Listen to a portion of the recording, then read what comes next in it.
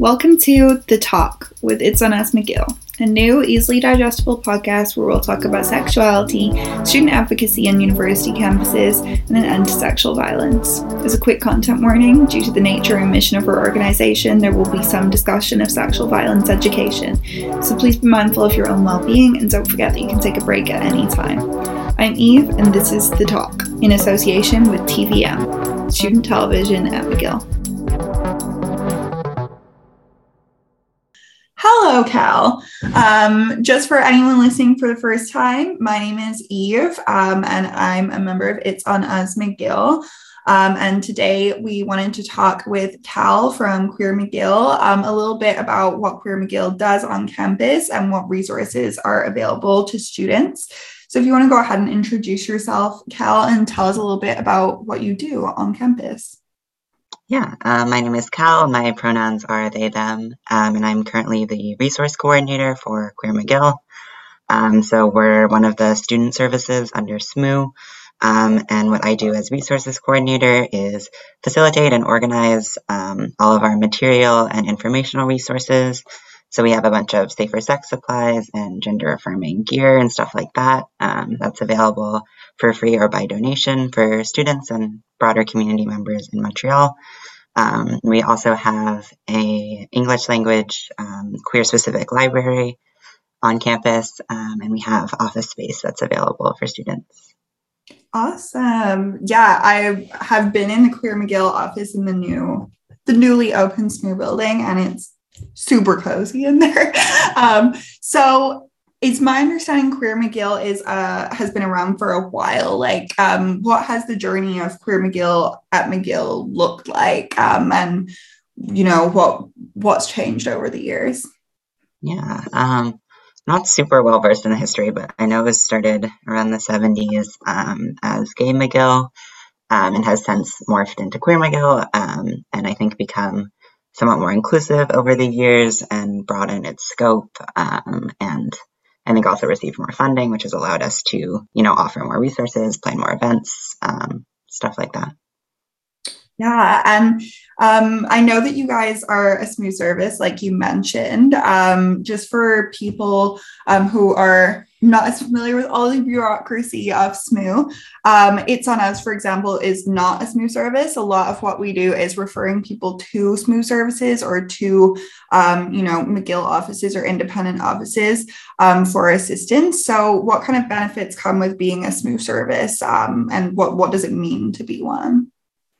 Yeah, so there's quite a few of them, and they each serve like a different student population, really, or a different need on campus. And we are funded through SMU as like a student fee that everyone will pay as they enter McGill and pay their tuition, and that allows us to then take that money and then give back to the students, which is what all the services do. And yeah. It's definitely I know that TVM, which is how we're producing this podcast, is also a SMU service, and it's a really useful thing for McGill students to use. I think sometimes people don't realize how much is available to us at McGill. So to talk a little bit about that. What kind of resources are available for students? I know there's sort of two different avenues you've mentioned, sexual health or menstrual health resources, and also gender affirming care. What kind of things are available in that sense? Yeah, so for sexual health, we have a variety of different condoms and other similar barriers, like dental dams. We have HIV self-test kits that you can take and use at home. And we did have menstrual products, but we're sort of phasing them out as SMU has started their own initiative where you can get really anything on earth for free. So we're referring folks there. And then for gender affirming gear, we have chest binders in a variety of sizes and colors. We have packers and Stantipes. We have gaffs. We have some other stuff as well. There's a wide variety of options. It's all available on our website in a catalog. So you can see there and you can order ahead or you can come in and look at everything and pick out what you want. That's awesome. Is there like any form of like discreet packaging or like a way for students to stay anonymous if they want to access items like this? Yeah, we have an order form with like a name so people can say it to pick up, but that doesn't have to be, that can be an alias if you want. And we generally just give things out in bags, but if people would like things packaged better, we also have little mailing things that we can put things in, whether or not they're mailed. Yeah. That's awesome. It's a really great initiative. And yeah, also to talk a little bit about the physical space you guys have. I know right now, sadly, we're not able to use this new building, but on a more long-term basis, is that a place where, you know, anyone can go and hang out? Do you guys have office hours or anything like that?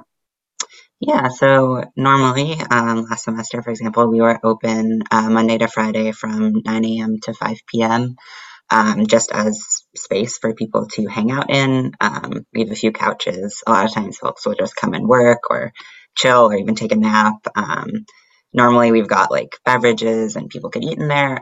Obviously not so much now. And then we have a separate room, which is the library, which traditionally has been staffed, not as much again during the pandemic, but you can also go there and read, check out books, just have space and, you know, be somewhere that you know is safe and affirming and not going to be too crowded and just, yeah, a good space to hang out in. Totally. And then the final thing that I wanted to talk about was a little bit about your experience in working for Queer McGill and, you know, your route to having a leadership position related to this kind of area on campus. Like, how have you found it and how have you found working with the rest of the team there? Yeah, it's been a really wonderful experience. It's a great group of people from the coordinators to all our participants.